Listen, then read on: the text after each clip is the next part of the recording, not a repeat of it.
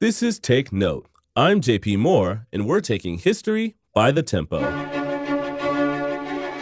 Though some Black composers gained the recognition they deserved, there are still many others who never gained a large national following. This week on Take Note, we recognize those composers who made an impact but were not remembered in the history books.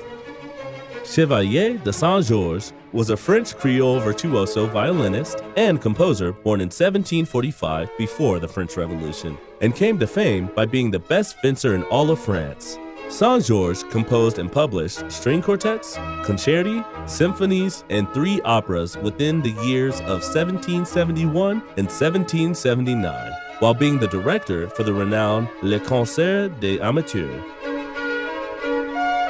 Born to a formerly enslaved person and tenant farmer in 1887, Roland Hayes was an acclaimed tenor and composer specializing in recitals, performing spirituals.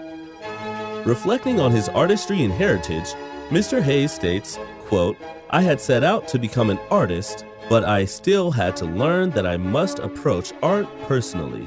I had still to be taught that I, Roland Hayes, a Black man, had first to measure my racial inheritance and then put it to use." End quote. Take Note is a production of Classical Arizona PBS, a service of Arizona State University.